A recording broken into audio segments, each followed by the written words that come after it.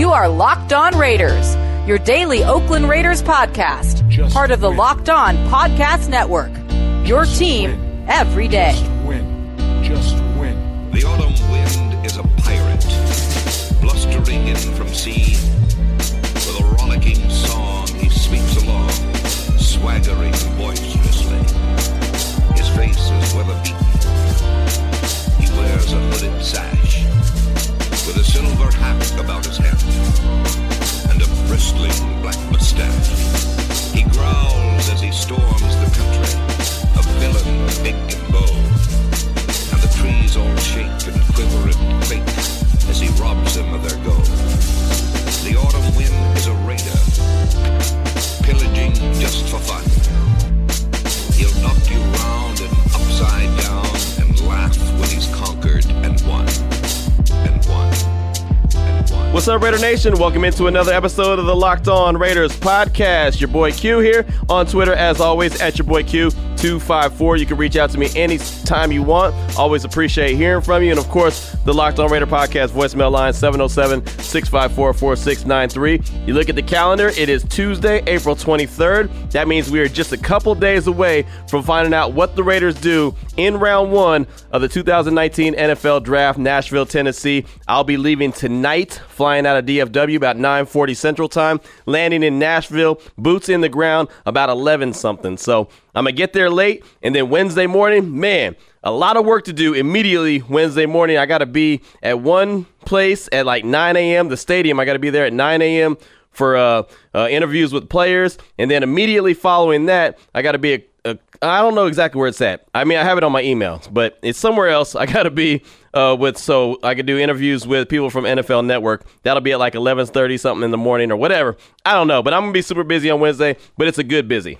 Either way, it's going to be a lot of fun. I'm pumped up. I'm very, very excited about it. On today's show, I'm very excited about this as well. Segment number 3, it'll be calls off the Locked On Raider podcast voicemail line. You know the number, 707-654-4693. I got to give you a lot of credit for all the calls that we've been getting. A lot of new people have started to chime in as well, saying they're listening to the show and they're hearing it and they want to chime in and speak on it. I love it. All calls are welcome at all times, 707-654-4693. So that's coming up in segment number 3. Here in segment number 1 and segment number 2, I'm going to have the interview I did on Monday afternoon with my man Christopher Gabriel from 940 ESPN in Fresno, at CG Program on Twitter. And he's been on this podcast before. I've been on his show multiple times, and I've put the interview on the podcast so you can hear it. Well, every year around the draft, well, started last year.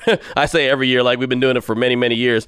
Last year, right around the draft, we did a massive show together. Well, not together, but he interviewed me, and we just basically talked back and forth. It wasn't really like an interview. It was just our conversation about the draft, and he asked me some questions. I gave him my thoughts. He gave me his thoughts. Anyway, we did that last year leading up to the draft in Arlington, so he thought, hey, why not do it again? So he texted me over the weekend and said, hey, are you down to jump on Monday? Yeah, let's do it. So we jumped on, and Raider Nation, I'm not going to lie to you, I was on with him about an hour. If you include commercials, about an hour. If you don't include commercials, about 45 minutes. So what I'm going to do, I'm putting the whole stinking thing on. I'm putting the whole interview on this podcast because it's all NFL draft talk. It's a lot of Raider talk, but it's also NFL draft talk and expectations and thoughts and, everything that he asked me. I just, off the top of my dome, man, just talking about the draft in general. Again, man, everything is about the draft right now. It is the subject for every conversation. My show on ESPN Central Texas on Monday, I think out of a 3-hour show, I want to say about 2 hours and maybe 15 minutes was all NFL related. And then the other 45 minutes was, oh yeah, some NBA playoffs are going on. Baylor's doing this, some baseball here. You know what I mean? But for the most part, it was all NFL draft because that is what it is right now. This is the season. This is the reason for the season. NFL draft, baby. So pretty fired up about it. Pretty excited. And I can't wait to bring you a lot of good stuff from Nashville. So right now, we're going to just jump right into it because, like I said, it's about 45 minutes of conversation. So I'm going to have the whole interview. I'm going to put it on segment 1 and 2, and then segment number 3 calls off that Locked On Raider podcast voicemail line. So here's part 1 of my conversation with Christopher Gabriel from 940 ESPN in Fresno. You can find him on Twitter at CG Program. Again, part 1 of my talk with Christopher Gabriel. It's that time of year, Thursday, NFL Draft. This year from the beautiful and vibrant city of Nashville, Tennessee. Boy, I have a lot of family there, and I remember when Nashville used to be, it was a fun town, but nothing really much to speak of. You had Vanderbilt there, and, of course, it was a home of country music, but it wasn't the home of so many music studios that, people from around the world were coming to record any number of different types of music. Now you go to Nashville, and I mean, of course, you've got the Nashville Predators, you've got the Tennessee Titans, you have world-class restaurants. You're going to also have, floating around the city, talking with very important people, the co-host of Unnecessary Roughness and the co-host of the Black Hole Banter podcast, my good friend from ESPN Central Texas, Mr. Keont Myers. Keont, welcome back to the program. It's good to be back on the show with you. I'm so excited about this NFL draft. It's going to be amazing. You said you got family in Tennessee. I've never been to Tennessee. I've never been to Nashville. So this is going to be such an exciting moment. I'm so fired up. I'm like a kid at Christmas. It's hard to sleep at night. I'm not lying to you. Oh, I believe it. Well, Tennessee is I'm a Chicago kid, as you know, but family in Nashville. Almost played basketball for the University of Tennessee. Tennessee, in some ways, has been like a second home for me over the years, just because of family and all my connections with Nashville and Knoxville. You are going to have a great time in Nashville. You will not lack for places that have unbelievable barbecue. I'm going to tell you that right now. I know you like barbecue, and you are going to love it there. But there are some. I'm going to have to email you the name of a famous breakfast place that you have to get to if you're there long enough. I'm telling you, my man, you will not be sorry. Okay, yeah, definitely do that. The only problem with these trips is I get so excited and I get ready to go see all these different sites and I want to go check out this place and go eat here or go hang out here, and then I get so busy, all of a sudden I look up and the time is gone. But I definitely will. Email me and I'll definitely go check out that place. Yeah, you guys need to know. I'll get pictures. Keont will text me pictures. I sent him stuff from the College Football National Championship. We share a lot of stuff, and it's a lot. That's one of the perks of being friends with somebody like Keont. And then he'll send me something back. He'll say, "Yeah, from the Super Bowl. I was going to go to that place you told me about, but you see, I was having a cocktail with Roger Goodell, and it's like I'll see a picture of him, and it's like, how do you track these people down? I think they just flock to you, Keont. I think so. I think it just happens like that. They always say, "Fake it till you make it." I just kind of act like I'm supposed to be there, and they just think that I'm supposed to be there, so it's all good. No, that's it. You do a great job when you go to these events, and you fit right in perfectly. All right, I've got to start with this. Coming from a theater background, Richard II was a paranoid king. Richard III, he was paranoid as well. It was definitely a family thing. They all, came from the Plantagenet family, but they had different ways that, believe it or not, this is leading to the Raiders. They had different ways of dealing with their paranoia. One would go to his advisors and complain about everything. That's Richard II. Richard III would just have people killed. That brings me to John Gruden and Mike Mayock. They're not going to have anybody killed, but instead they kind of went the Richard II route by saying, we don't really trust the scouts. Let's just get them out of here. Send them home for Easter, and in fact, don't bring them back.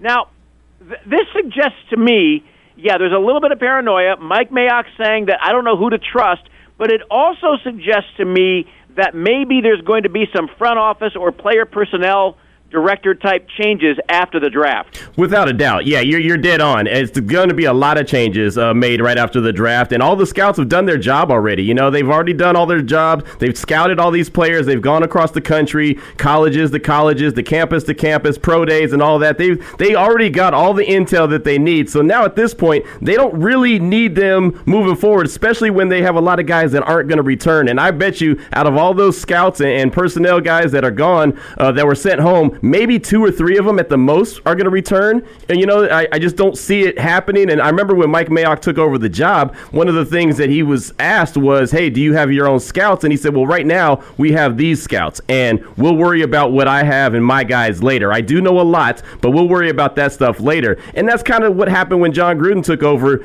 in 2018. He kept some guys around until the draft was over, and then he got rid of a few guys and brought in a couple of his guys. So now Mike Mayock is going to do the same thing. And, I don't have any problem with it. I know it blew up on Twitter on Friday about, oh my goodness, the Raiders are a dumpster fire. What a mess. But you know, my whole answer to that, in a real simple answer, is the exact reason that we know that those guys got sent home is the exact reason those guys got sent home. Somebody is feeding the media. Yeah, there's no doubt about it. I don't really care one way or the other. We can read into this A to Z. Mm-hmm. Ultimately, the only thing that really matters, and that should matter if you're a Raiders fan, besides the 8 picks you have, are picks 4, 24, and 27 in the first round.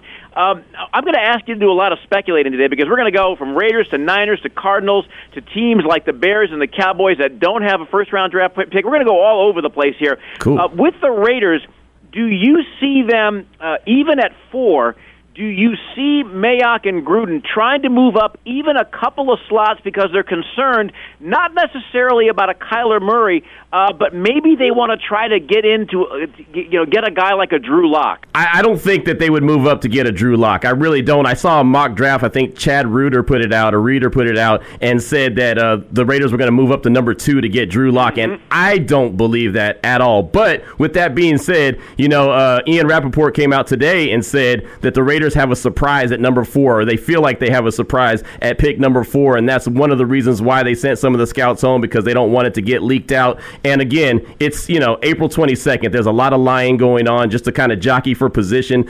I just can't see it. I honestly cannot see them moving up for Drew Lock. I can't see them moving up for anybody, and I think because they have so many holes on their team that it's the best idea to stay at 4, 24, and 27, or move back a few times to collect a couple more picks. I mean, they do have 8 picks, but they have a lot of holes on this team, and from covering the team, from seeing the team play, they have a lot of issues. They need a lot of talent. So the best thing to do would not be give up picks and moving up forward. They need to move backwards, if anything, and collect a few extra picks, like a 3rd-round pick or an extra 2nd-round pick. That would be what I would do, but I don't see Drew Lock in their plans. Well, I agree with you, and I saw the same. I think I've stopped counting mock drafts at about 110. Exactly. There are just so many of them. But here's the thing about the comment you just said, and I have that written down in front of me. They're going to have a surprise, maybe. And listen, who are they going to surprise anybody with? I mean, you look at the things that they need. I mean, if Quinnen Williams is available, if Nick Bosa is available, if I don't know, if Ed Oliver is, I mean, they're not going to surprise. Right. They're not going to surprise anybody with a draft choice unless they suddenly say, we've got this 6'7" defensive lineman. He hasn't played much. He's from Portugal, so you're going to love him. Yeah, that's, and it's funny that you said that, because that is all I've been thinking about all day once I saw that surprise information. I'm thinking Quinnen Williams would not be a surprise. That's who I want them to take it for. He wouldn't be a surprise. And the guys that you just mentioned, Nick Bosa, Josh Allen, Ed Oliver, none of those guys would surprise me because they're needs. There's something that the Raiders need. Now, what would surprise me would be a DK Metcalf. That would surprise me, and I would hate it. I would absolutely hate it. So I hope that that's not the direction that they're going. Also, what a surprise would be to me would be a Kyler Murray. It absolutely would. And I do think that there is some intrigue there. I think John Gruden likes Kyler Murray, but he doesn't know how much he likes him. You know what I mean? I think that there's a little temptation there. It's almost like you're dating someone for a long time and she's a great woman, but then there's something about that other one that you see every day, but you don't ever talk to her, but you just want to. I feel like that's John Gruden with Kyler Murray. He wants to go talk to her, but he hasn't done it yet, and that temptation might be too much for him. I'm not sure. Well, let's talk about Kyler Murray for a second. And folks, I'm talking with my good friend Keon Myers. Wonderful job at ESPN Central Texas, co-host of Unnecessary Roughness and co-host of the Black Hole Banter podcast. So I had Tim Kewen on the program last week, a terrific writer from ESPN, the magazine. He did a very nuanced, really in-depth profile on Kyler Murray. He was on with me on Friday. So let's talk Murray. So, A, do you think that Cliff Kingsbury is going to do what we think he's going to do? Is he going to essentially honor his own words that he said long before he ever got to Arizona, that if he had the number 1 pick, he would take a guy like Kyler Murray? If he doesn't, if the Cardinals don't take him, and we'll get to the possibility of a Raiders trade in a moment, but if he doesn't, if the Cardinals, if Steve Keim and Cliff Kingsbury don't take Kyler Murray, Listen, that changes the face of the entire draft. If nothing else, the first 5 to 8 choices. It really does. I mean, it all of a sudden takes the draft into almost like a tailspin, because the expectations are Kyler Murray's going to go number 1. Well, all of a sudden, if you're sitting in Nashville on Thursday and they say Quinnen Williams or Nick Bosa, then all of a sudden you're looking at everyone like, whoa. What just happened here? You know what I mean? And then the teams that were expecting to have an opportunity to make a run at a Nick Bosa or a Quinnen Williams are thinking, what do we do now? What guy? I mean, you have to have A, B, C, D. You have to have like 5 different backup plans for just your first pick, just because that might happen. And that's a part of me says that it could happen. I mean, the gut feeling tells me that Arizona's going to do it, even though it sounds crazy. Arizona, to me, feels like they're going to do it. But with that being said, there's always a wow moment. Last year I talked to you, I didn't think Baker Mayfield was going to go number 1 overall. He did. Yeah. You know? You and I agreed on that, because I was absolutely convinced that the Browns, just because of the people involved with the draft, namely John Dorsey and the kind of quarterback that he likes, I thought he was going to go for Josh Allen, and he was going to bring him in, and he was, he liked the size, he liked the potential for him. I'm a big fan of Baker Mayfield, but I agreed with you wholeheartedly. No chance Cleveland's going to go for Baker Mayfield. They did, but I also think, and this is what Tim Kewen said the other day, Q, that Baker Mayfield, in many ways, has forced the NFL within less than a year to essentially evolve, because the NFL is so about numbers now and analytics, and they break down every single thing. But as Tim wrote in his piece, the one thing that NFL general managers, coaches, owners, directors of player personnel, scouts, you name it, the one figure or stat they can't get past is when a guy's short. But Baker has really cut into that because of his success. Granted, he's a little taller than Kyler Murray, but Murray is just a machine back there. He is. He really is. And that's something that I've been going back to a lot. You know, a lot of Raider fans have asked me, what are my thoughts? Do I think that Gruden would go ahead and take Kyler Murray? And I said, well, the one thing about him is he's a winner. He is a winner on every single level, whether it was 6A football in Texas in high school, at Oklahoma when he went and won the Heisman Trophy after sitting behind a Heisman Trophy winner in Baker Mayfield. I mean, I doubted him when he was at Texas A&M. I was like, there's no way this guy, he's too little. He can't do it. Then he transfers, he goes to Oklahoma, and he kills it. He kills it, wins the Heisman. Then I thought, he's going to go play baseball. He's too small to play football. I've doubted him every step of the way, I promise you. Everything he's done, I've doubted him. And I know I'm nobody to him, but I probably represent a lot of people that have doubted him as well, and he just keeps proving everybody wrong. And the one stat that matters when it comes to football is wins. He wins. The guy wins. I don't know how he does it, and it looks like he doesn't belong out there in a land full of giants, but he continues to win, and win some more. Well, let's take that for a second, because I thought Mike Florio raised an interesting point talking about those wins. Keon, that he's 57-3 over his last 60 games in 7 years as a starter. Arguably, maybe not arguably, the most prolific high school player to ever come out of your state, down in the great state of Texas. But Mike made Peter King pointed out that, what's he going to do when he faces adversity? He could lose more games in a month than he's lost in the last 7 years. I would argue this.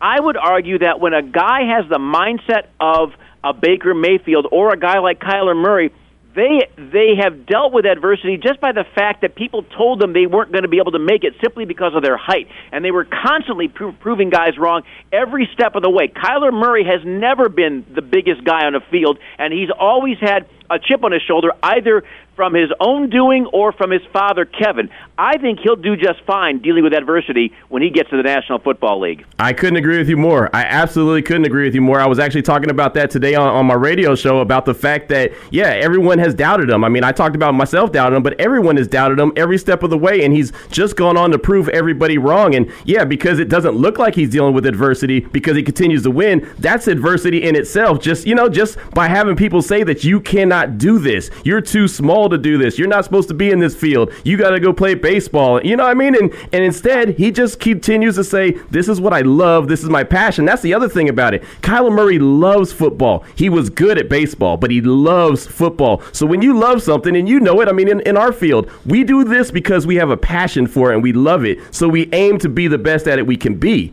where that's what he's going to do. I believe wholeheartedly he's going to fight, claw, scratch, bleed, do everything he can to get out there and prove everybody wrong and prove why he deserves to be the number 1 overall pick. If he doesn't get taken by Arizona, this is the last thing, at least for the time being, on Kyler Murray. I think he's a better quarterback than Josh Rosen. I'd say that whether Josh was on Arizona or whomever he was on. But when Josh didn't get taken on the first couple picks, Josh dropped to number 10. If Murray doesn't get taken by Arizona, how far do you think he falls? I'm not going to lie to you. If he does not get taken by Arizona, I really have a sneaky feeling that he goes number 4 overall. Unless the team jumps up there and trades and makes a trade for him, I could see him falling. He's not going to go to San Francisco. They have a quarterback. He's not going to go to the Jets. They have a quarterback. I could see someone trading with number 3, though. I could see someone trading with the Jets and going up and getting them, someone like a Washington or a Miami or maybe a Denver, but I just don't think he gets past number 4. I really don't think he's in for a draft day slide like a lot of different players have been. I just don't see it. I am totally with you. If he doesn't get taken by the Cardinals, the Raiders are on the phone and they're either taking him or they're going to make a deal. Because you're right. The 49ers. Well, I don't think the 49ers are going to look to deal. I think the 49ers have enough needs that they want to stay where they're at. Mm-hmm. I don't think the Jets are going to deal because they've got some needs as well.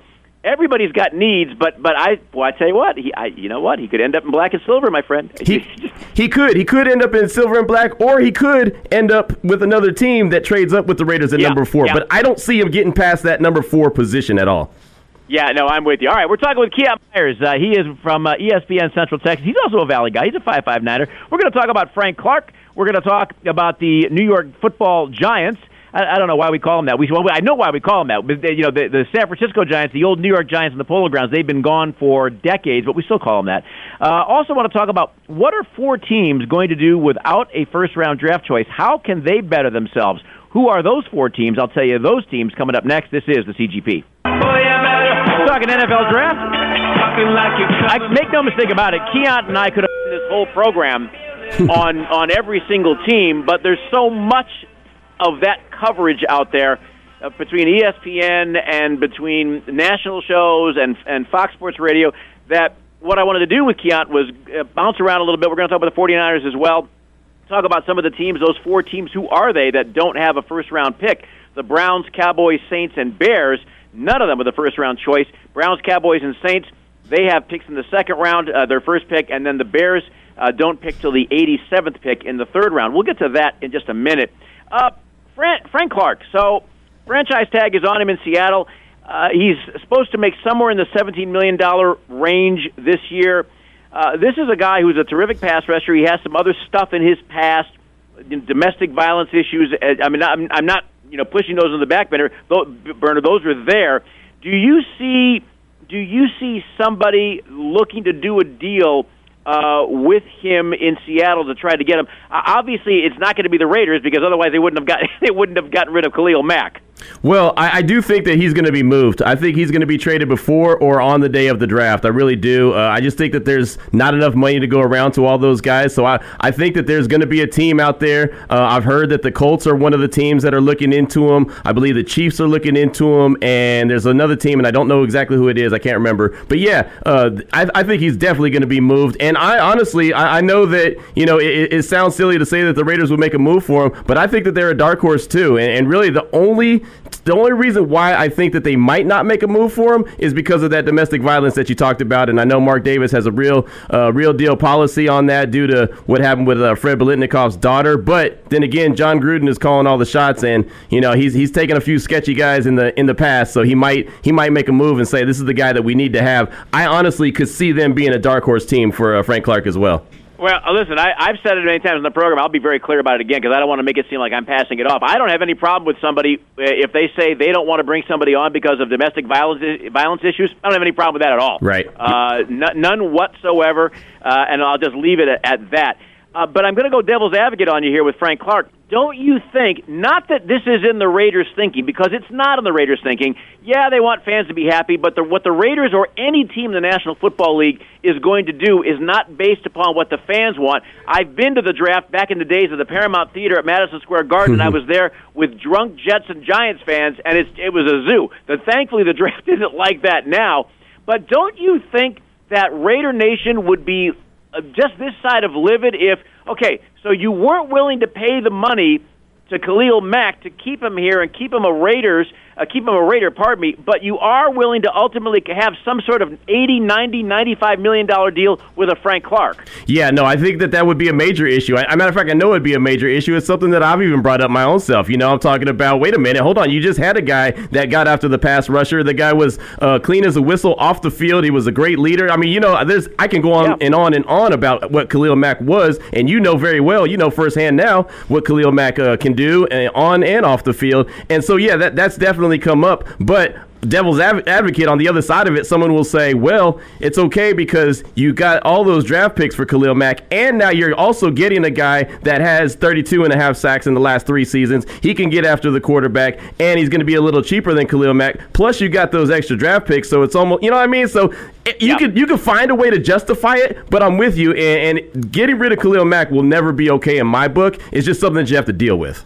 Well, I'd say as a Bears fan, I think you know right. Yeah, of course you do. I'm just going to put that in there. We're talking with our good friend Keon Myers from ESPN Central Texas.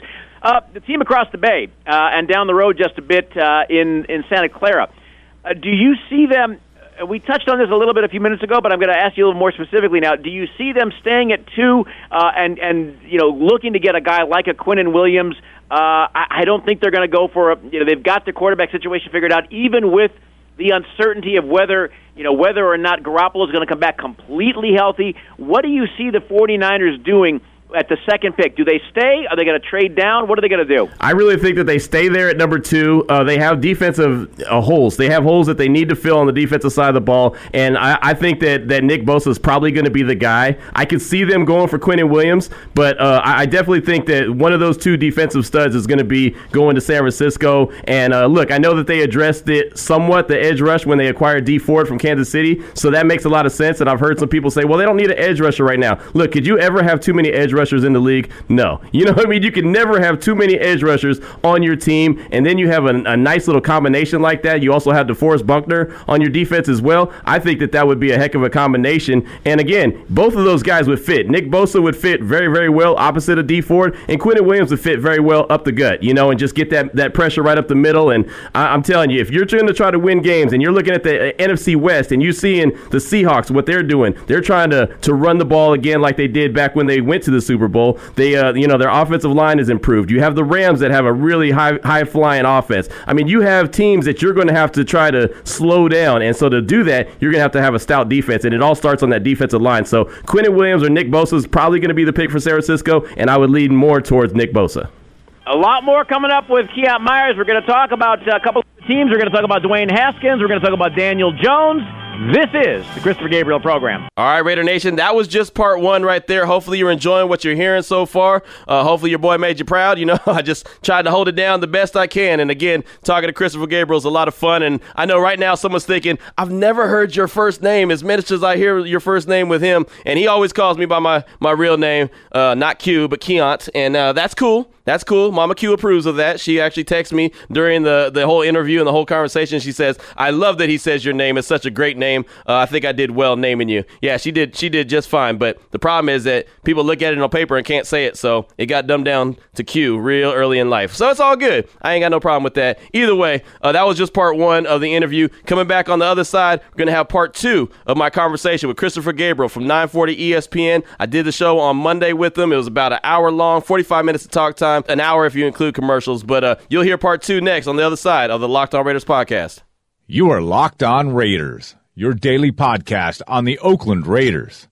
Part of the Locked On Podcast Network, your team every day. All right, Raider Nation, here we are, jumping right back into it. Part 2 of my conversation with Christopher Gabriel from 940 ESPN, talking all things NFL Draft. We are talking NFL Draft 2019 right now with our good friend from ESPN Central Texas, Keon Myers.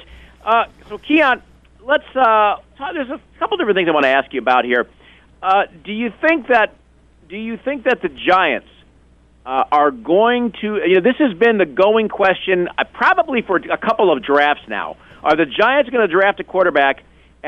If so, do you think they might try to move up a little bit? Because there are some available out there, and we're going to talk about them in just a second. But what do you think the Giants are going to do? It's funny that you asked this question because it's been one of my $1 million questions. Like, what are the Giants going to do? They're floating these ideas out that they're comfortable with Eli for another year or maybe even extend him, which I think is insane. But, I thought last year passing on a quarterback and getting Saquon Barkley was the right move. I just thought he was too dynamic to pass up, and you saw what he was able to do. Now they need to get a quarterback of the future. And I do believe, since they have 2 first-round picks, number 6 and number 17, I do believe they're going to get a quarterback, but I don't think it's going to be at number 6. I think they're going to get a quarterback at 17 or move up from 17 to maybe 11, 12, 13, in that range to get a quarterback that may be dropping. But I don't think they're going to actually get one at 6. I think they're going to go with some kind of defender and an edge rusher or, a D lineman, a Ed Oliver if he happens to drop. Someone like that, maybe a Rashawn Gary or someone like that.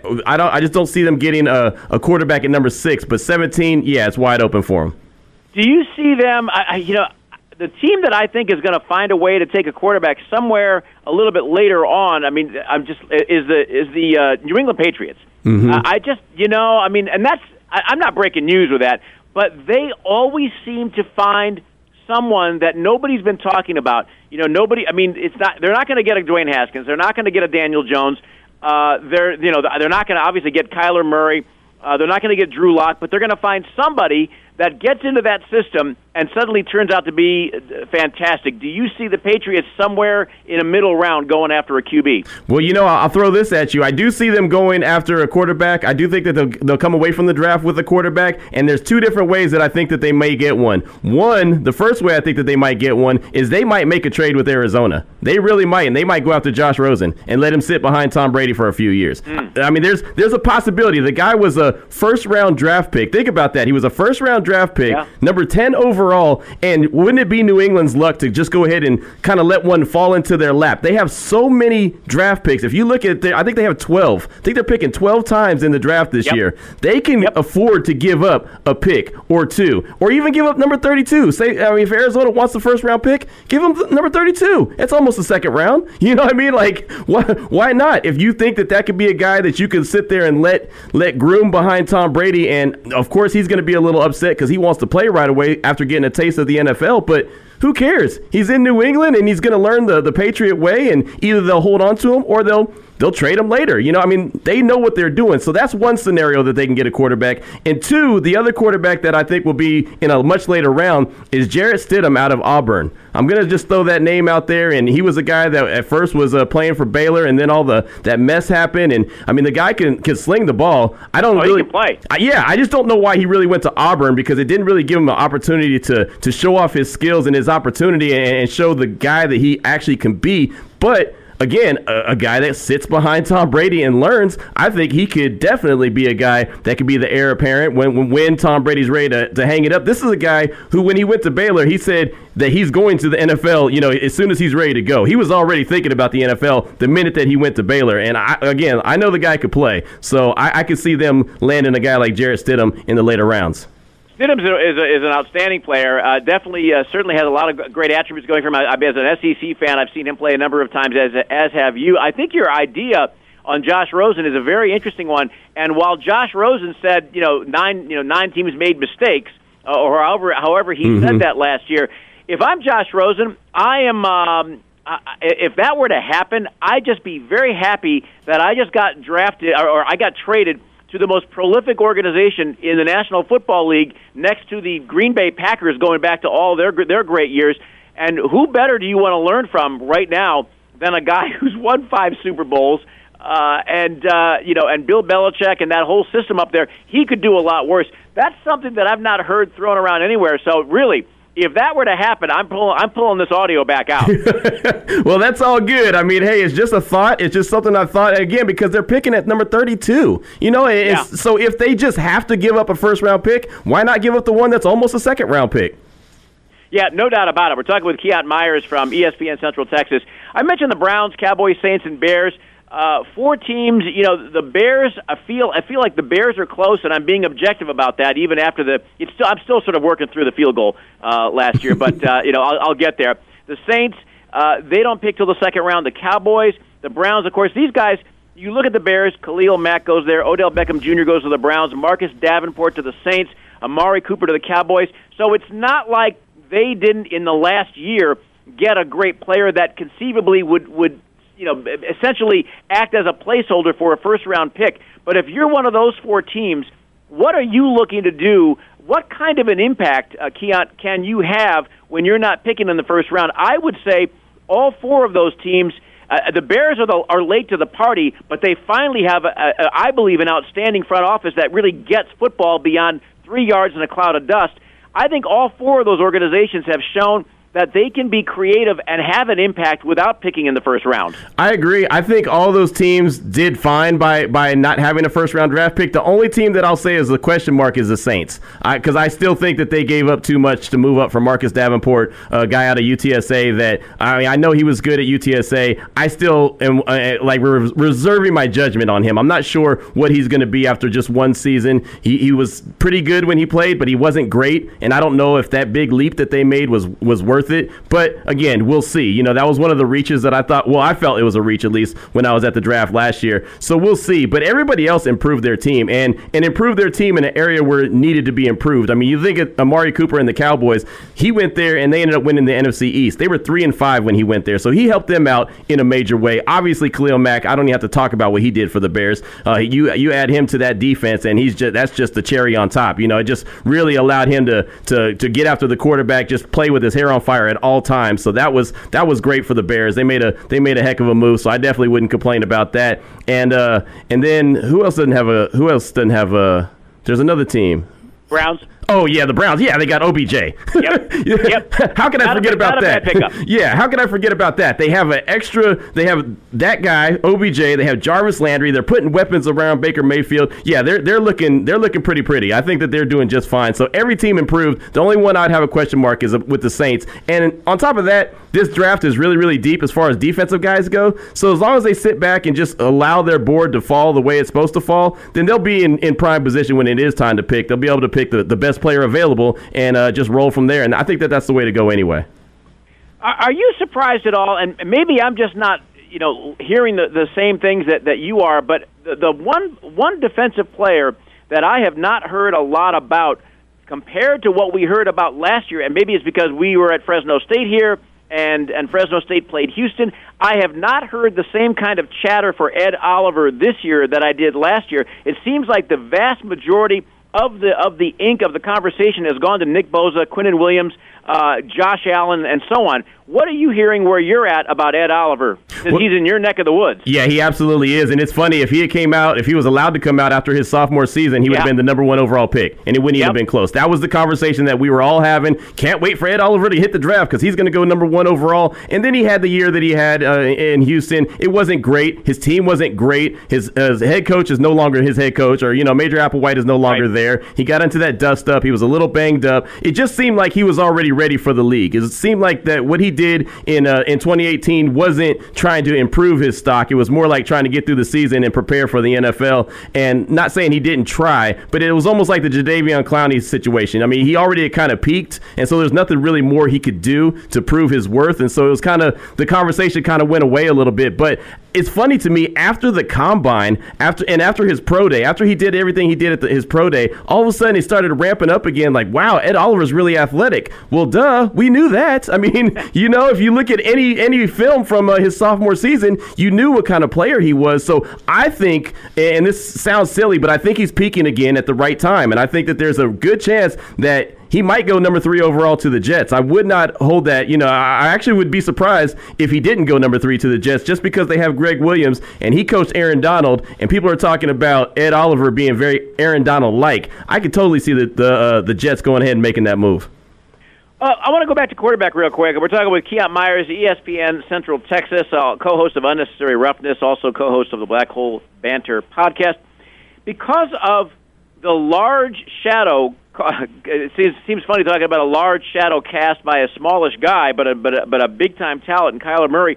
Are we overlooking maybe more than we should, guys like Dwayne Haskins, Drew Lock, and Daniel Jones. I mean, you look at Dwayne Haskins. I mean, you look at the year that he had. He was, 6-to-1 TD interception ratio, 50 TDs, almost 5,000 yards, and Dwayne Haskins has become he's not, everybody knows who he is. He's gonna be a big-time player, I think, in the National Football League, but he is not getting nearly the kind of mention that we're talking about with Kyler Murray. Daniel Jones, I've heard people have talked to me and said, come on, went to Duke. Well, Scottie Pippen went to Central Arkansas. Let's right. not look at it that way. Are we not giving enough ink to those guys? We're not giving enough ink to any guy. We're not. We're really not. In this draft, we are not talking about enough other people besides Kyler Murray. He has absolutely stole this draft. He absolutely has done that by making the decision to be 100% invested in the NFL. And that's really a shame because there's so many good players. But just looking at the quarterbacks, yes, they're all being overshadowed. And the thing about it is these quarterbacks aren't even, I don't want to say that great because they're in that position, but they're not even the highest rated quarterbacks that have come out in a long time. Like Daniel Jeremiah, who I really respect his talent evaluation, he says he would have Kyler Murray as his fourth quarterback if he had came out last year. You know what I mean? Like he's not even like number one on these guys' board. He's number one this year because of the talent that's in this draft. And Dwayne Haskins is number two because of the talent that's in this draft. But Haskins, like you said, man, he broke records at Ohio State. He really did, but he's a one-year wonder. Kyler Murray wins the Heisman Trophy, but he's a one-year wonder. Daniel Jones, he went to Duke, but he could play. He went to the Senior Bowl. Gruden and company all got a chance to see him. They all liked him. Drew Lock, he could sling it, and he slung it with a lot of guys that really aren't that talented. He didn't have a lot of talent around him, but nobody is talking about these guys because there's one big name that everyone is hung up on, including myself, and that's Kyler Murray. Yeah, there's no doubt about it. So as long as we're on this part of the discussion, go back to round one, and I pulled it up in front of me.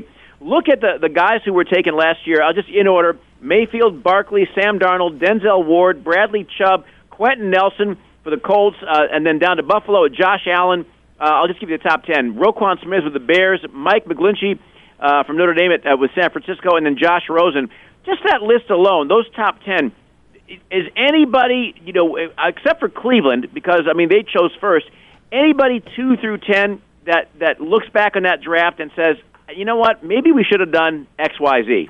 I don't think so. I think that top 10. Either. I think that top 10 was pretty solid. I was thinking that Denzel Ward going to the Browns was a bad pick. I didn't think that was going to be good. I thought that him going that high was too high. You could have got him a little bit later. I thought the Browns were going to go with Bradley Chubb, and then they didn't, and then he fell, and Denver got him, and I hated that because obviously that affects the AFC West, and Bradley Chubb is a monster. He's an absolute monster. Him and Von Miller, that's not even fair, but that's a whole nother conversation. But still, Denzel Ward ended up being a really good defensive back, and the Browns needed that defensive back, that play there. So, yeah, I think 1 through 10 ended up being really good, except for now Josh Rosen is in this position where he may be changing area codes by the end of the day on Thursday. We are talking with Keon Myers. One more segment with him. We are going to talk about Nick Bosa. We're going to talk about one of my favorite words this time of year, measurables. And we're also going to talk about one of my favorite phrases, best available athlete. That's all next. This is the CGP. More of the Christopher Gabriel program right now on 940 ESPN. One more we're talking with our good friend, Keon Myers. Jay tweeting me at CG Program. That's how you tweet to me. You can also tweet your boy Q. That's your boy Q, 254. That's Keon Myers. Jay saying Drew Lock had a mediocre at best offensive line, nowhere near the talent around him that UM has enjoyed at the receiver position in years past, and is about in the same physical shape as your average senior golfer. Translation: golden arm with conditioning could be a steal. Well, I don't know that. I agree in part with what Jay's saying, but I also think that I don't know that I would put him in the category of steal. I think everybody knows what kind of talent he has. Anybody coming out of college, I don't care what kind of physical shape you're going to be in, Q, you're going to get in better shape when you get with the NFL guys. Yeah, without a doubt. Absolutely. And I don't think Drew Lock would be a steal either, but I think what he's saying is that a team is going to get a really good quarterback and nobody's talking about him, just like we were talking about in that last segment. And he's absolutely right. And he hit it on the head. A mediocre offensive line, no weapons around him, and he has a golden arm. So, yeah, somebody's going to get a special player. Yeah, to that extent, yeah, I agree with that. Are we too excited about Nick Bosa? Meaning, are we excited about Nick Bosa because of his brother? Well, I don't know. I'll tell you right now, I'm scared to death of Nick Bosa. I know that he's supposed to be the guy that is the end-all, be-all, the best edge rusher in the draft, but I'll tell you right now, if I'm making the pick and he falls to number 4, I'm passing on Nick Bosa. And it could be foolish, it could be a bad idea, but sometimes you just get jaded because of association and who these guys are. And I know there was a lot of NFL fans that were jaded by Derek Carr when he was coming out because of what happened with David Carr. And so people want to stay away. Well, I want to stay away from Nick Bosa just because he's been injured a lot. I mean, he's been injured a lot. So that's one thing. His family really gets into the business a lot as well. And sometimes I don't like families that are so close, and I know that could be an issue with Kyler Murray as well, but I know his family is really close to the product. Joey Bosa, you see, he didn't even make camp on time. I mean, he held out, and the contracts now are slotted. They're not even supposed to have any kind of issue. A lot of that was the Chargers' fault, but some of that was also the family getting involved in the business, and I just don't know if I trust him. I'm a little scared of Nick Bosa, so that's why for me, if Quinnen Williams is there at number 4, I'll run the card up there myself to Roger Goodell. I don't care. That's the one it's got to be, but you never know how these things shake out. We always hear, I agree with you right down the line. That's my concern, because I think he does get a lot of extra mention. Not that he's not a good player, but he has been injured a lot, and he does get a lot of mentions because of his brother. We hear teams go to the tried and true, well, we're going to go with the best available athlete. But what if the best available athlete in a draft is a quarterback? You don't see the team go for the best available athlete. They still go for their need. I think it's one of the most overused and useless phrases in the NFL draft. It really is. And you know what I've been saying the last few years is, every team goes for the best player available in a position of need. You know what I mean? Like, that's what it is. Yeah, if edge rusher is your biggest position of need and that guy just happens to be a great edge rusher, then you're going to go get him because he's the highest one on your board. But you're right. I mean, and I'm glad you said it like that because I've never been able to word it so it made sense like that. But you really dumbed it down and made it simple where, hey, if the best player available is a quarterback and you don't need a quarterback, you're not going to go draft him. I mean, you're just not. And that makes all the sense of the world. But you're absolutely right. What it is best player available, ... in position of need. That's what they should say. Yeah, because I'll tell you, when you look at everybody, when you get rid of the measurables and this and that, and you look at physical gifts in terms of speed, in terms of overall athleticism, you have to, if you have a little teeny box of 3 or 4 guys in terms of the best available athletes in this draft, you have to put 5'10" or whatever he is, you have to put Kyler Murray in that box. And if it's a team, if you're looking at a team, the Jets, and he's available, they're not taking him. Nope, not even close. Not even close. And that's why you summed it up perfectly. I mean, that's the exact idea. And he is one of the best athletes. But what you need to do is go out there and get the best football player. You know what I mean? That's right. That's what they have to do. Not only can they be the best athlete, because we've seen, and especially Raider fans know all too well about drafting the best athlete doesn't necessarily mean you're getting the best football player. That's what they need to do. That's what Mike Mayock and John Gruden's job is moving forward, is to get the best football players, not necessarily the best athletes. Yeah, I absolutely right. Do we spend, and maybe this is a rhetorical question, Q, it might be, do we spend too much time with endless numbers, with analytics? Years of NFL drafts did not have the plethora of stats, of numbers, of measurables that we have now. But we're not really any better now that we have all those numbers. Teams still make mistakes. Maybe they're a little less likely to make a mistake, but do we not sometimes spend enough time going with a gut feeling and with an eye test in combination, in concert with the numbers that we have at our disposal? I think we use way too many numbers. I think we do analytics way too much. And honestly, all you have to do to find a good football player or a really great football player is turn on the film. You know what I mean? There's too much breaking down numbers and what this guy could do in this drill and what this guy could do in shorts. And you know what I mean? There's just way too much of that. And like you said, breaking down the numbers and not enough film work. Again, Ed Oliver should never have slipped on anyone's board because he was an absolute stud. And only after his pro day was it when, his stock is climbing again. Well, why? He's still the same guy. He's a football player. He's a heck of a football player. Somebody's going to get a monster no matter what. I don't know what position he's going to play. That's my only question I have with Ed Oliver. I don't know what position he's going to play. Is he going to be an outside linebacker? Is he going to be an edge rusher? Is he going to be a nose tackle? That's what he did in school cool. You know what I mean? That's the only question I have, and the answer he gave was great. He gave the best answer ever. He said, wherever a defensive coordinator wants me to play, whether it be outside linebacker, edge, nose tackle, I don't care. I'll play. I'm Ed Oliver, the football player. I'll get it done. I love that answer. It's like, here I am. Use me. I love it. Everybody in this audience knows that I love to use restaurant or food parallels, and I'm going to give you a parallel that I think works. You tell me if it doesn't. If I'm in a restaurant, if you and I are, and a couple of friends are out, and we're at the Super Bowl or at the NFL draft, we go to a restaurant, and they're coming to make a great dish at our table. They're coming to make Bananas Foster. I'm not interested in him telling me the butter to dark rum ratio, how much cinnamon he's using, and then how he's going to flame it or deglaze it, and then how much banana he's going to use and how long he's going to cook it. Just make the damn thing and serve it up. I just want to taste it. That's all I want to do is taste it. I don't need to know how you're making it. I don't need to know any kind of instructions because I'm not going to go home and repeat it. You know what I mean? So I don't need any of that. I just want the finished product. And if you know how to present it well, and I can have a young lady out with me or something like that, and I can impress her by that, even better. But if you're not going to make it in front of me, I'm not going to go repeat it. So yeah, just go ahead and make it so I can eat it and enjoy it. That's all that matters.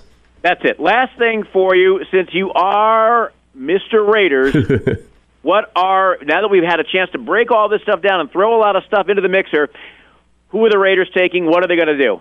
I'm going to tell you straight up, my gut feeling is number 4, they're going to take Quinnen Williams. You pair him up there with Mo Hurst on that defensive line. I think you have a nasty interior push. Yes, it doesn't address the edge rusher. You can get that later. There's a very deep defensive draft here. So you get Quinnen Williams at number 4. You go at number 24, I think you go offense, and you go get Josh Jacobs, running back out of Alabama, and you have a Alvin Kamara type guy. Not Alvin Kamara necessarily, but a type guy that could do a lot of different dynamic things. Add another weapon to Derek Carr and John Gruden's offense. And then at number 27 is kind of like your wild card. You know what I mean? It's like you almost have a ace in the hole, but I think you go with Byron Murphy, a defensive back out of Washington, and you pair him up with Garyon Conley, and you have the best 2 defensive backs you've had in a very, very long time, maybe going back to Charles Woodson and Eric Allen. That's a long, long time, but that would be the best defensive backs that the Raiders have had in a long time. So I think that's what you do with 4, 24, and 27 if you stay pat.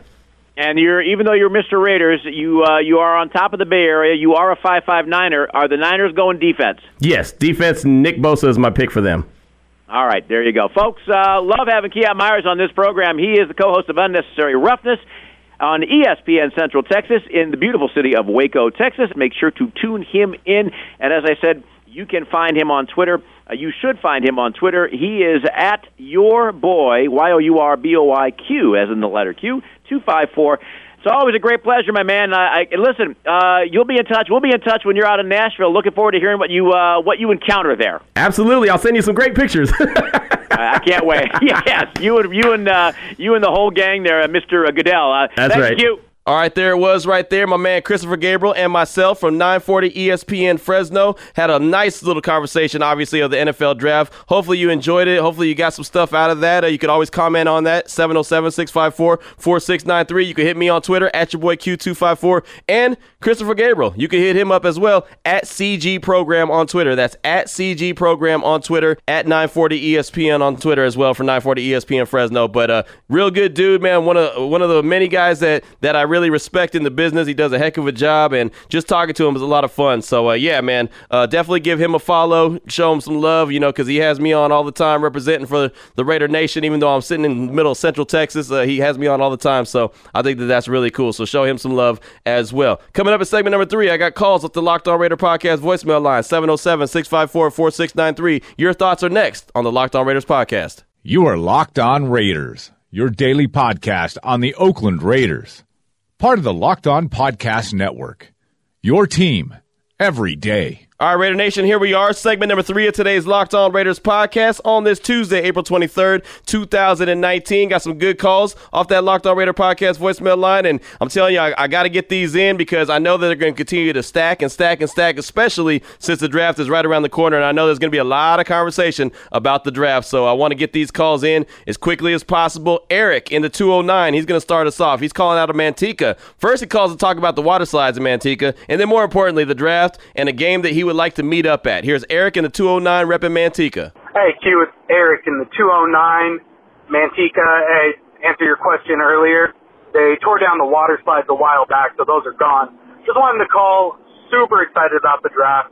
Can't wait to see what happens. My hope is that we somehow find a way to trade back with, like, the Giants, move back to 6, pick up some extra picks, still be able to pick up that linebacker there, or maybe Josh Allen falls there. I don't know. Let me know what you think. Super excited about it. Also, looking at what game I'm trying to go to this year, sat down with the family, looked it over. That Detroit Lions game is looking real good for us. If you guys decide to go to that one, we'll figure out a place for everybody to meet up. All right. Eric, 209, out. All right, Eric, appreciate that call. Your draft thoughts are good ones. I can get on board with what you're saying. And that Lions game, you know, it sounds good to me. That's November 3rd. I'm not going to lie. Not mad at that one at all. Good suggestion. Next up, Raider 1G in the 530. He's calling to talk about the last 5 or 6 minutes of Monday's podcast when I was talking about that Raider mentality, that me against the world mentality, and how it relates to his life. Really good call here from my guy, Raider 1G in the 530. What up, Q? What up, Raider Nation? This is Raider 1G from the 530. I want to call in today to talk about that last 5-6 minutes of today's podcast from Monday, man. Q, man, you know, when you talked about what it means to be a Raider and what it takes to be a Raider, and I agree with you 100%, man. I couldn't agree with you more. You know, it is a me against the world mentality, you know, being a Raider, and that's why I became a Raider, you know, back in the day, because, you know, quick history, you know, I come from a pretty good family, too, but I was that one outlier that made some bad decisions that put me in some bad spots, you know, early on, you know, in life, but those mistakes I made earlier made me a stronger and wiser person in life now, and so that's why I became a Raider, is because of that mentality, you know, it was just me against the world back then, and so once I became a Raider, that's when I started to research and study the history, you know, about this franchise, and it just made so much more sense to me, you know what I'm saying, to, you know, go all in and, you know, hold nothing back. So now, that's why, you know, I love this franchise, love this team, love the color, love the mistake, and, you know, I couldn't agree with you more, Q, about talking about what it takes to be a Raider, and so that's all I got, Q. Short one today. Love the show. Peace out, Raider Nation. Raider 1G out. Hey, man, I'm glad that you know, that inspired you to call in and share that part of your story, man. That's awesome. We all have stories, man. It's just, are we going to tell it? You know, and sometimes someone just needs to hear your story to be able to tell their story, and so on and so forth. And so I'm glad that I was able to kind of make that happen for you. But at some point, you know what I mean? It needs to be said sometimes. Sometimes things stack up, and you have to realize, like, take a couple steps back and say, hey, man, wait a minute. This is what being a Raider is all about, right? So I bet you there's a lot of people that feel the same way Raider 1G and the 530 felt, or maybe gone through some stuff in their life and said, you know what, that fan base that would fit me perfectly would be the Raiders. And I guarantee you, if you walk around the Oakland Coliseum on a Sunday during a game, you'll see a lot of people that you say, you know what, these cats are a lot like me. Even though, you know, we may go back to whatever after the game is all over and do something else, for that one game, and this is another thing I love about being a Raider fan, man, for that game, whatever time, however long that game lasts, everybody in the Coliseum wearing silver and black, wearing the Raider shield, you know, yelling out Raiders and jumping up and down every time a touchdown is scored or whatever like that. All is family. Everybody is family. It don't matter your race. It don't matter what political views you have. It don't matter, you know what I mean, if you're a woman or a man or a child, or, you know what I mean, for one game, I want to say like 1 4-hour period, but it's not even 4 hours. It's like 3 hours, whatever. But just for that time period that you're at the game rooting on the Raiders, we are all one big family. Again, after the game's over, everyone goes separately and goes and does their own thing, and then whatever, and, you know, Twitter, people get on Twitter and social media and say a bunch of ugly stuff. But do you ever realize how much family we are when we're at the game, watching the game, good, bad, or ugly? High-fiving and hugging. I could tell you how many people I high-fived and hugged and jumped up and down with that I'll never know. It might have been you, for all I know. You know what I'm saying? Like, that's another beautiful thing about being a Raider fan, is this one big family during the games. And so that's just what it's all about. So I appreciate that call. Homie Raider in the 831, he's calling for a few reasons, talking the game we all could go to, the schedule, and also the draft. Here's Homie Raider in the 831. Q, it's your boy, Homie Raider 831. I just wanted to wish you good luck on your trip to the draft. I'm sure you'll kill it. And I wanted to thank Los Cos and Matt for the tattoo ideas. I'll definitely keep those in mind. Definitely getting it soon, hopefully. So whenever I do, I'll post that on your Twitter queue. Everyone can see it. One thing I wanted to talk about was the game. Yeah, I'm down for the Detroit game. That would be cool. I got family in Detroit, so that would be kind of cool to see that. And I also went to the Sharks game versus the Red Wings, so might as well just keep it Detroit this year, I guess. And or I'm down for Jack, whatever's clever. Let's figure it out. I also want to talk about the schedule. I'm glad everyone understands the whole us playing the Chiefs, difference of strength and schedule. It makes sense. The numbers do make sense. But the scheduling itself, that's just crap. But let's be real, Raider Nation. When has the NFL not bent us over a table and raw dogged us? Like, for real. It's like that almost every year. And let's be real again. Whenever we have a game that we're supposed to win, we play like crap. But then when we're playing these intensely good teams, we end up playing them pretty tough and sometimes winning. Point is, we're better underdogs. And that's what our schedule is giving us. We're the underdogs now, and I'm okay with that. And we talk about this being the most important draft of the year. I agree with that. It is, Raider culture. It's the most important draft for the Raiders ever.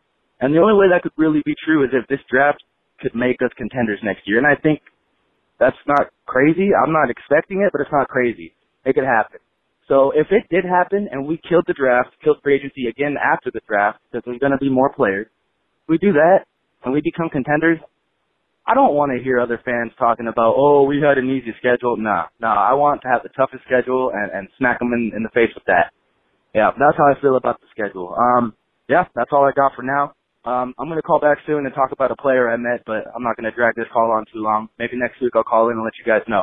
All right, Raider Nation, have a good week, and let's kill this draft, baby. Good stuff, my man. It's always good to hear from you. I appreciate you, and hurry up and get that tattoo so we can see, man. I'm ready to see what you get. And, someone called me out on Twitter the other day, like, Q, don't you got some ink that you're supposed to be getting? Yes, I do. I know I've been lagging, but I got some I got to get, and I will be getting it soon. I just have to decide exactly what it is. Next up, Joe and KC. He's calling in to ask Raider Nation a question about the draft. Here's my man Joe and KC. Hey, what up, Q? It's Joe and KC, of course. Man, so with all this news, coming down this week, I'm sure a lot of it is just a lot of, hype or whatever, but I want to pose a question to the rest of Raider Nation. Let's suppose that Kyler gets passed on at number 1 and he drops down to 4. How would you guys feel if we took Kyler at 4 and we traded Derek and we got a 2 and a 3 for him? So that can give us an additional second round pick and the third round pick that we gave up for Antonio Brown. And then, we still have the 2 firsts in the back half of the first round. How would you guys feel about that? I will say I'm on board with keeping Derek, but, for whatever reason, if this pans out, I would like for it to go like this. If we're going to take a quarterback, I would prefer for it to go in this way. I just want to know how you guys feel about it. All right, ready to go out. All right, so the question, if Kyler drops to 4, the Raiders get him and trade Derek Carr for a second and a third? That's what he wants to know, what your feelings would be like. If Kyler drops to 4, the Raiders draft him, and then turn around and trade Derek Carr for a second and a third, would you be on board with that? I'm not going to lie. I am a little intrigued by Kyler Murray. I think he could be very, very dynamic. I'm also scared of what he might be as well, which is a bust. You know what I mean? But, man, with all the winning that he's done over his life, I would just love that for a Raider quarterback to be that dude. And this is not a knock on Derek Carr. I'm just saying a guy that's just been a known winner, just like Russell Wilson is a winner, an absolute winner. You just want a guy that is going to go in there and find a way to get it done one way or the other. And again, this is nothing against Derek Carr, not trying to bring up that conversation again, but I'm just saying there's a part of me that says if they pull the trigger on Kyler Murray, I'd be okay with it. But then at the same time, I'm scared to death that he's going to end up being a bust and not being what everyone thinks he's going to be. And then that's really going to set the team back for many, many years. That's why I'd pass on him, because I'd be too scared. They say scared money don't make money. I'm scared money.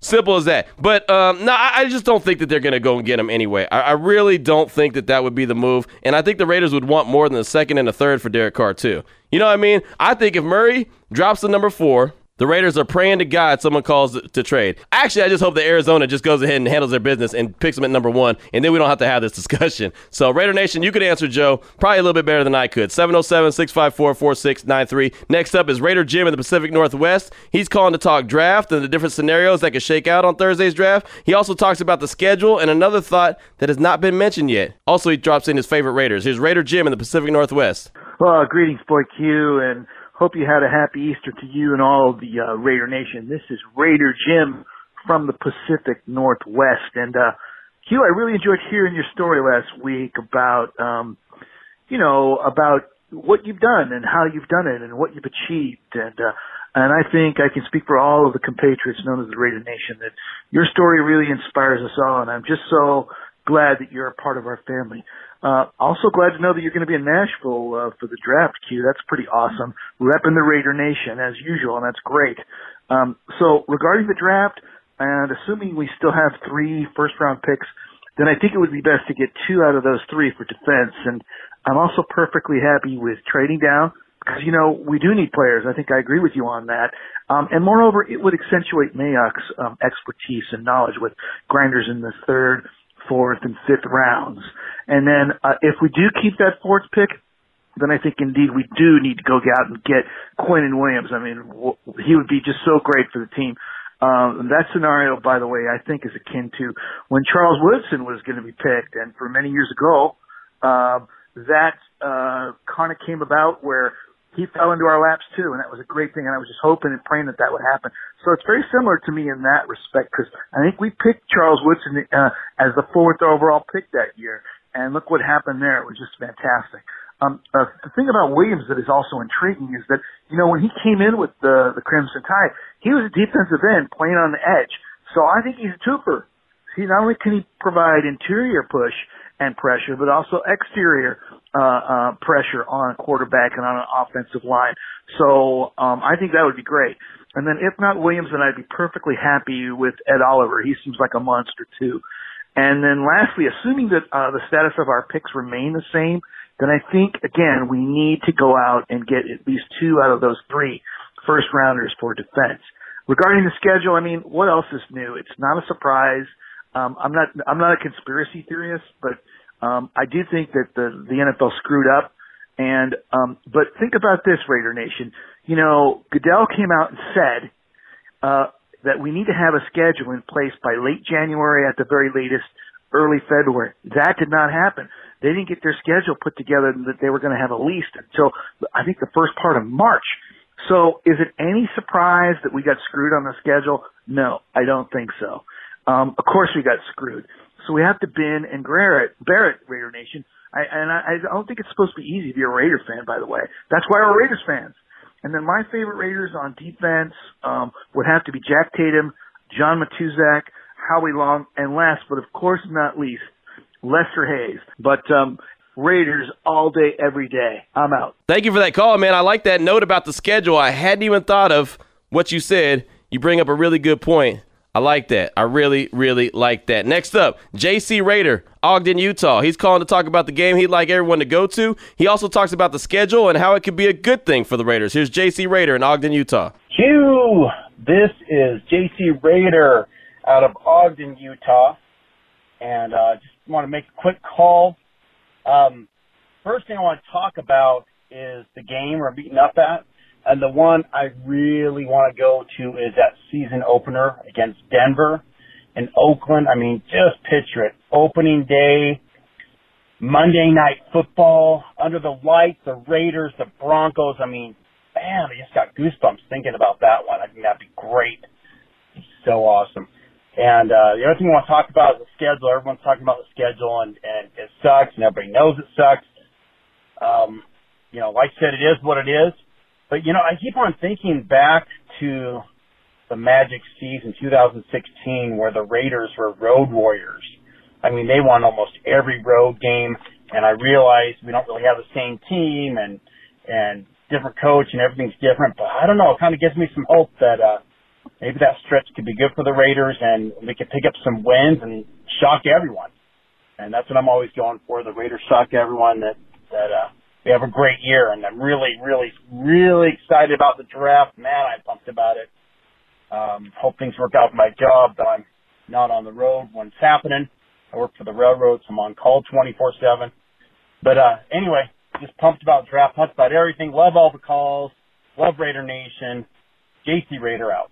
All right, that'll work. Good stuff. Let's keep it moving. Raider fan STL, first-time caller, a.k.a. New Booty. As a matter of fact, he's a new booty to the podcast in general, so just welcome aboard, man. Glad you can finally make it here, and however you got here, whatever sent you this direction, I appreciate that, and hopefully you're enjoying what you're hearing. So he's going to call in, or he's calling in, talking about a few topics, the schedule, why fans should not get freaked out right now, plus he's talking draft and how this team needs to find a way to get a difference maker. Here's Raider fan STL. Hey, Q, first-time caller. You can call me Raider fan STL. Haven't been listening to the show too long, but I think it's pretty cool. Really like it. I work nights, so I listen to it when I'm working at night. Makes for an easy night. I was mainly calling to talk about the schedule and how everyone's freaking out because, we play 5 straight games on the road. But I really don't look too much into the schedule now because you never know who's going to be hurt because people are always hurt. And with the additions we made on the offense and what we're probably going to do on defense, I really think it won't be that bad, especially how teams that make the playoffs one year kind of fall apart the next year. I mean, you look at us in 2016 versus 2017 and then obviously 2018. But I mean, like the Vikings, I could see them falling a little bit. They had that fall from 2017 to 2018. And I think we could probably steal that game. The Bears one's going to be tough. Like you said, we never really win when we're in London. We kind of stuck over in London. So I think we probably lose that one. The Packers game, I kind of hope we win because my wife's a big Packers fan and I'm a big Raiders fan. So anytime they play, there's always a bet going on that one.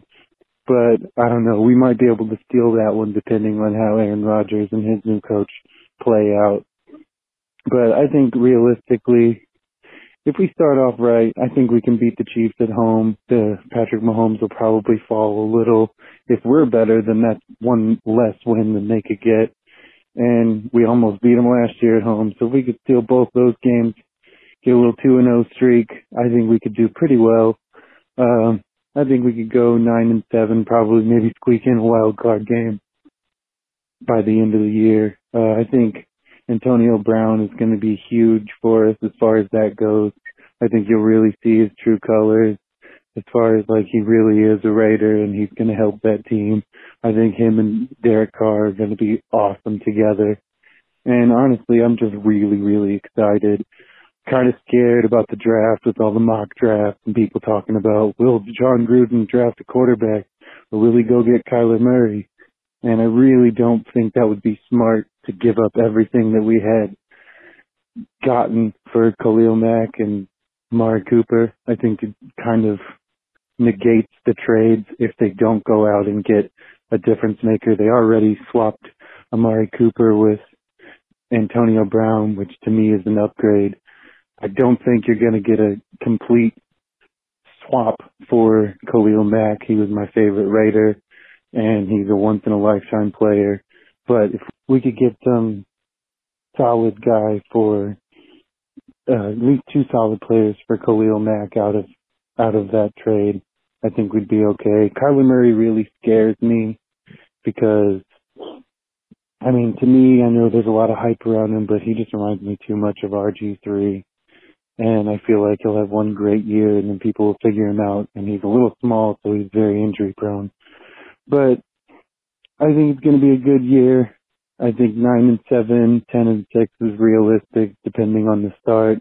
I think Derek Carr will get back to his MVP caliber days.